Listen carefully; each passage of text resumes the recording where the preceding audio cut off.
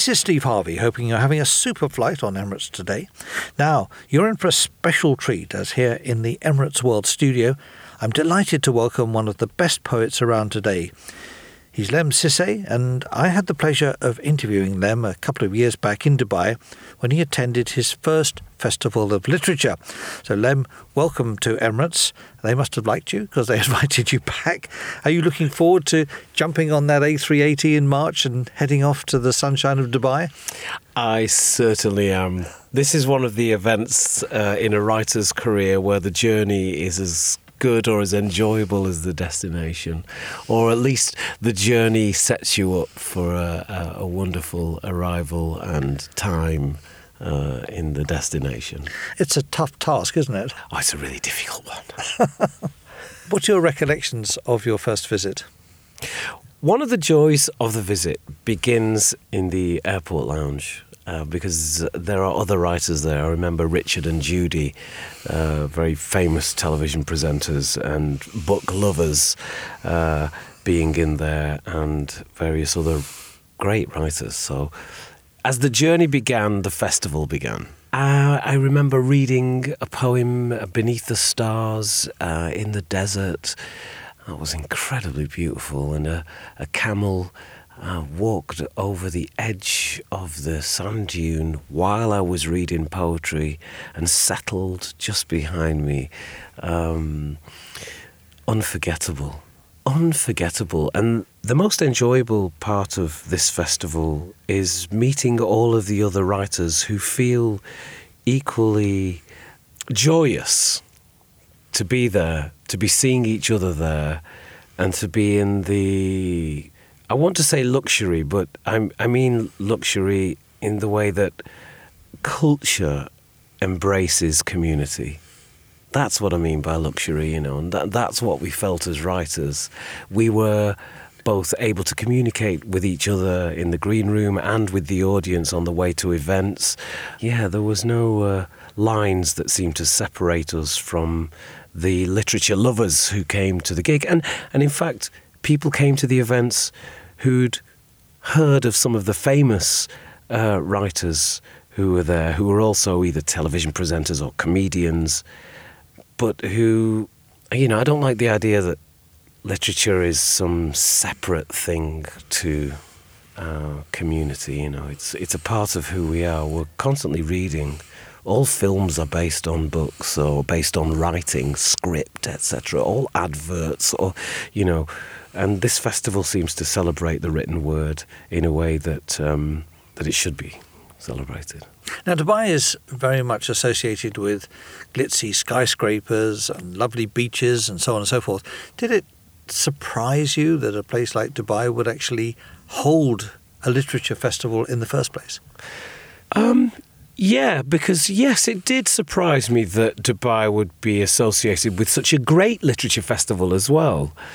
Yeah, it did, because Dubai is known in a stereotypical way, possibly, as the shopping centre and the very rich, financially rich part of the world. But there's a lot that we don't know about Dubai before we go there. And for example, I didn't know that there were so many people from different parts of the world in Dubai.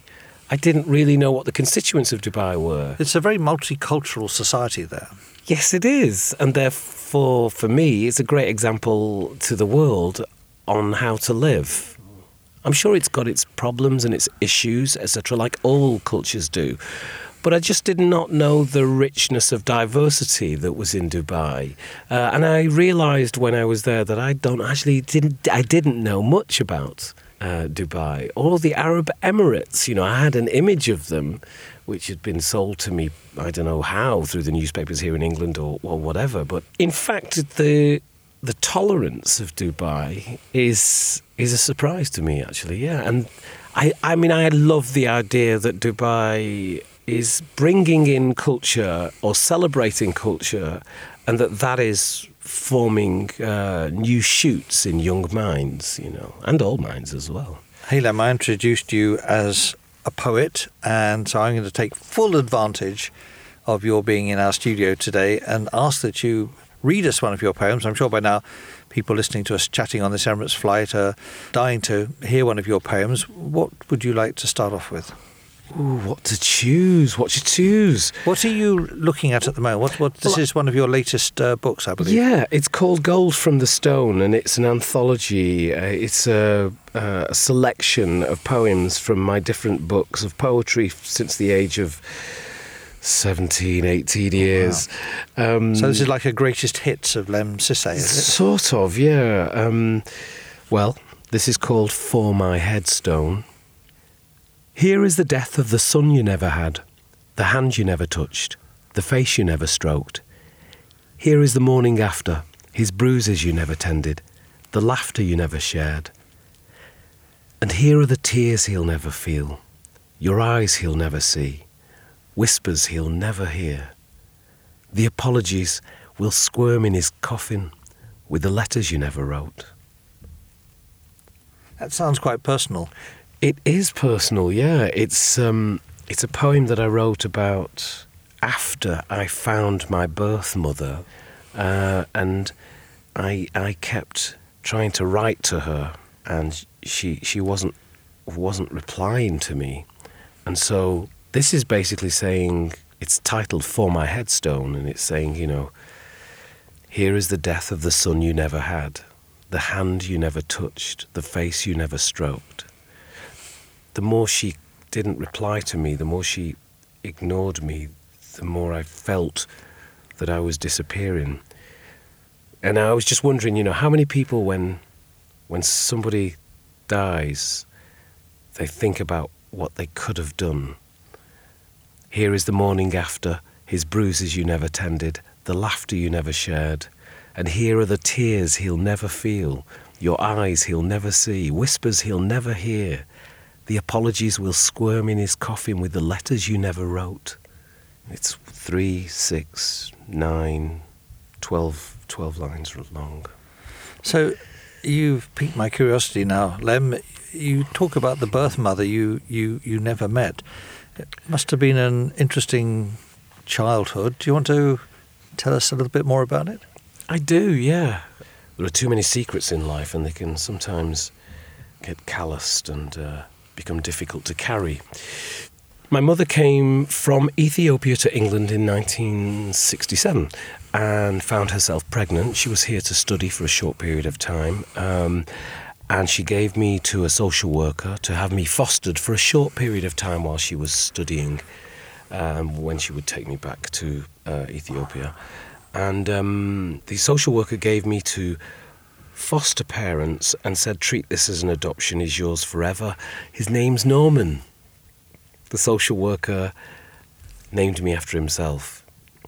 My name was Lem Sissay on my birth certificate. So the foster parents wanted to call me Mark after Mark in the Bible, and their last name was Greenwood, so I thought my name was Norman Mark Greenwood. They told me that my mother had left me and hated me and was an evil woman, etc. And they said they were my parents forever, and I grew up in a village in Lancashire. I was the only black child in this village, so I grew up. And then at 12 years of age, they deemed the devil to be inside of me. They were deeply religious. I'm not against religion. I'm not against Christianity or the Baptist faith, which was their chosen sort of area of belief in Christianity. And they put me into children's homes and said they'd never write to me again or speak to me, and they never did. And I lost everybody. I lost my mother, my father, my sisters, my brothers, my aunts, my uncles, my cousins, my grandparents, my first girlfriend, my school, my street, my town, everything that I'd related to up until that point. I lost, and I was held in 4 different children's homes until I was 18 years of age. Then I was given my birth certificate, and my birth certificate had my name on it, Lem Sissay, and that's when I realised that my name was not Norman Mark Greenwood. Everybody in that name had betrayed me in some way. So up until that time, you had no idea what your real name was? No, absolutely none. Did that come as a shock to you? It was a shock, but it was also actually... it was an indication that there had been a lie somewhere, that something wrong had happened, because nobody told me that something wrong happened. When my foster parents put me into the children's homes, they said that it's because the devil was inside of me, that there was some form of evil that was working through me, and that if I I had to work myself with God to correct that. And at the children's homes, nobody admitted that this had all been a mess. So they were just trying to hold me until I became an adult, when I would go into a different administration. I would go into adult services. So legally, they had to give me my birth certificate.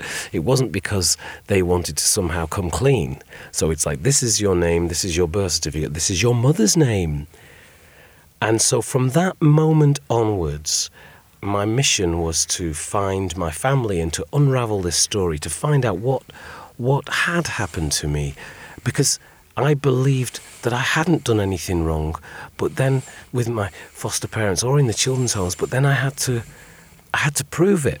Because all family is a group of people proving that each other exists over a lifetime. All family is a set of disputed memories between one group of people over a lifetime. And I had nobody to dispute the memory of me with. When I left the children's homes, I didn't know anybody who'd known me for longer than a year. I left the foster parents at 12 years of age. I lost they said they would never write to me, contact me again. They didn't. Each children's home had children moving in and out of it every 6 months, 4 months, 3 months. The staff changed every 2 hours. I was in 4 children's homes over 6 years, which meant that I was never in a children's home longer than 18 months. I left care not knowing somebody who knew me for longer than a year. And by know me, I mean they'd invited me to their house for me to eat food with them and break bread. So I was aware of holding on to a story that I hadn't done anything wrong, but that everything indicated that I might have. What was your mother doing all this time? Well, the revolution in Ethiopia happened in 1974. That's the communists overthrew the Emperor Haile Selassie. So that's 7 years after I was born. My mother went back to Ethiopia. She wrote letters to the social worker pleading for me to come back. And she wrote those letters from Ethiopia. When I left the children's homes, a social worker, a good man, said to me, somebody did love you. And he gave me letters from my mother pleading for me back. So that I had proof. I had proof that my mother wanted me. I had proof that she had me fostered for a short period of time. And she was writing to a social worker whose name was Norman. He'd named me after himself. So there's the lie. Okay, there's proof of a mother who wants her son, who was rich enough to be able to come to Ethiopia in 1967 and not want to live in England. She just wanted to finish her studies there and then go back. I had letters from her pleading for me back. The revolution happened in 1974. My mother went back to Ethiopia and married the vice minister to finance under the Emperor Haile Selassie, a man called Ashanafi Shifaro, who's still alive in Addis Ababa. Part of the aristocracy of Addis, as it was for the Amhara people in particular, who were the main administration of Ethiopia. So this little boy from Ethiopia is in search of this incredible story which is unfolding before him. Ashanafi Shifaro was jailed because he was a minister, and the communist, which became known as the Red Terror, jailed him. He was freed in 1994. Yeah, and so my mother had to flee the country, basically. So within 7 years of her going back to Ethiopia, she had to flee the country, and she was working for the United Nations, and she's basically travelling around the world, stationed in various different countries. So the question on everybody's lips now, were you reunited? Reunited? You know that song? Do you remember that song?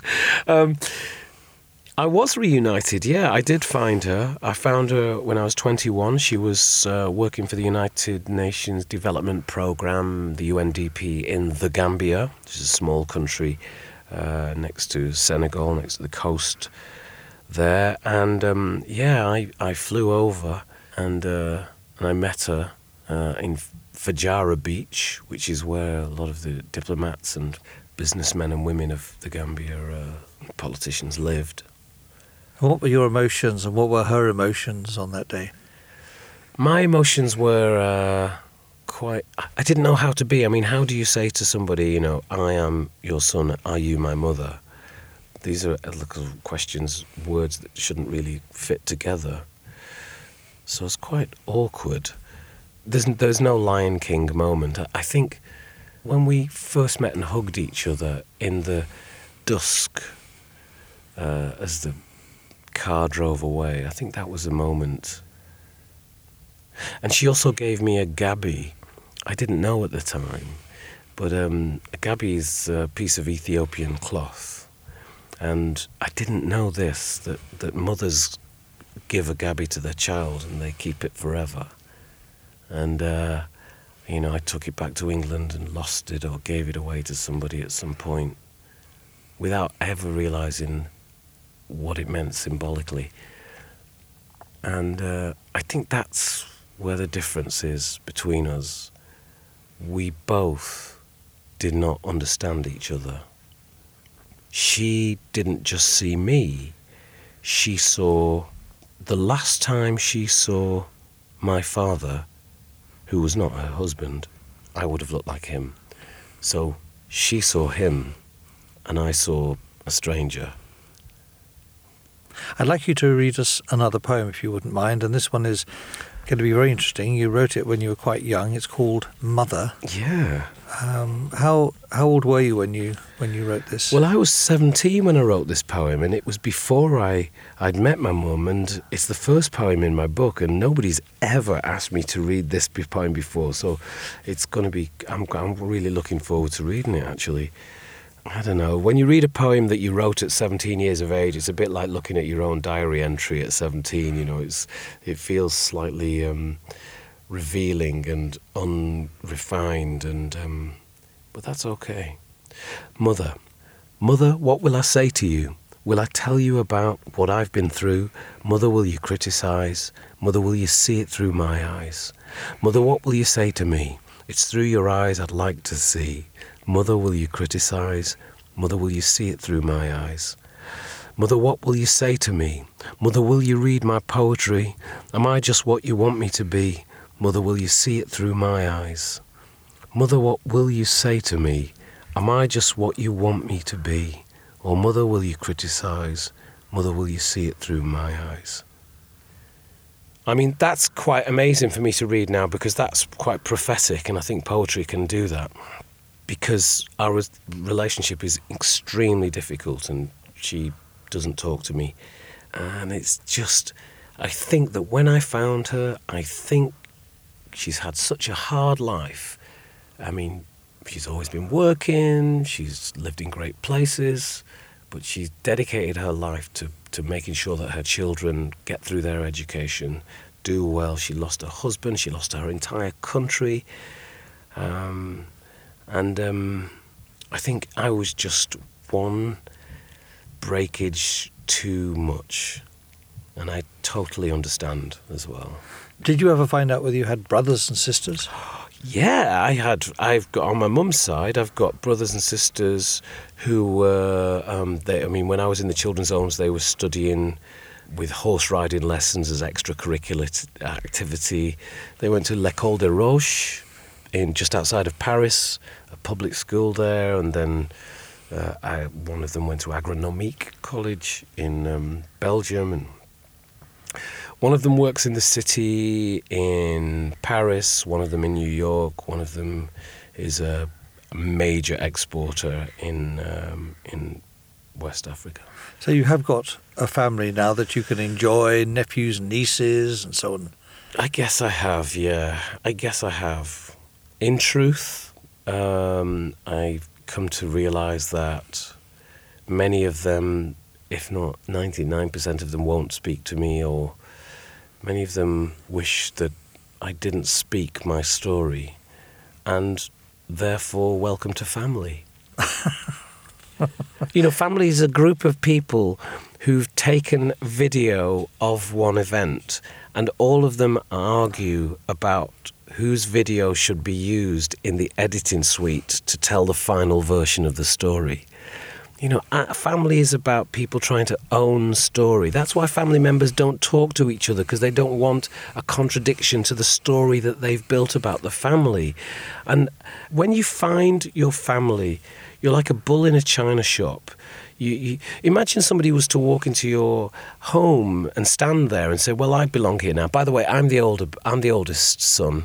I don't want anything from you. I'm just saying I'm the oldest one.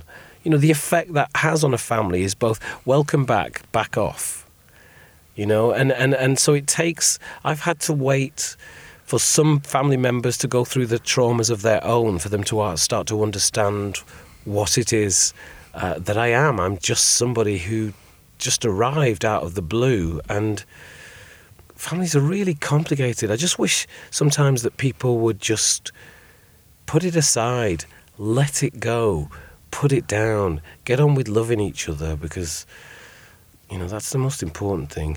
Will your parents take it to the grave, or your brother or your sister or whoever whoever you've fallen out with in your family? Of course they'll take it to the grave. Forgiveness is such a powerful thing to do. And I can see people and feel people sometimes tense up. How can I forgive my father for what he did? Or how can I forgive my mother for what she did? Or my brother or my sister? Actually, you can. You've restricted yourself by saying you can't. By saying you can't forgive somebody, you think that you are stopping them from further damaging you, when in fact, quite possibly, you've further damaged yourself. When I forgave my foster parents for what they did to me, I didn't realise this, but when I did, face to face, I realised that I'd been carrying this lack of forgiveness into every other relationship that I'd had in my life. I didn't realise that. That as close as somebody got to me, the fact that I could not forgive this primary person in my family actually had an effect on all of my other behaviours. And I didn't realise that. I've still got a lot of forgiving to do, but we work through our stuff bit by bit. Does poetry help in that respect? I've got to say that poetry has probably given me access to the strength to find my family and to continue the journey. It's both given it to me financially as well as emotionally. And my poems really are, for me, flags in the mountainside where I can chart my journey in lieu of family. You're one of Britain's favourite poets. You read your poems at an FA Cup final. You were the official poet for the 2012 London Olympics. Lem, over the years, what's given you the greatest buzz, if you like, looking on the plus side now? Oh, wow, there's so much. I mean, being in Ethiopia, performing at the National Theatre in front of 800 people who've all come there to see me and see me read poetry, and have an audience member shout out, "Welcome home, Lem." By the way, I'm at home in Ethiopia, I'm at home in London, I'm at home in New York. It's all good, but it's just that was a beautiful moment. And to read my poems in Ethiopia and to be known and stopped on the street by people in Ethiopia to say, welcome, we love you, we love what you do. I mean, isn't that an incredible thing?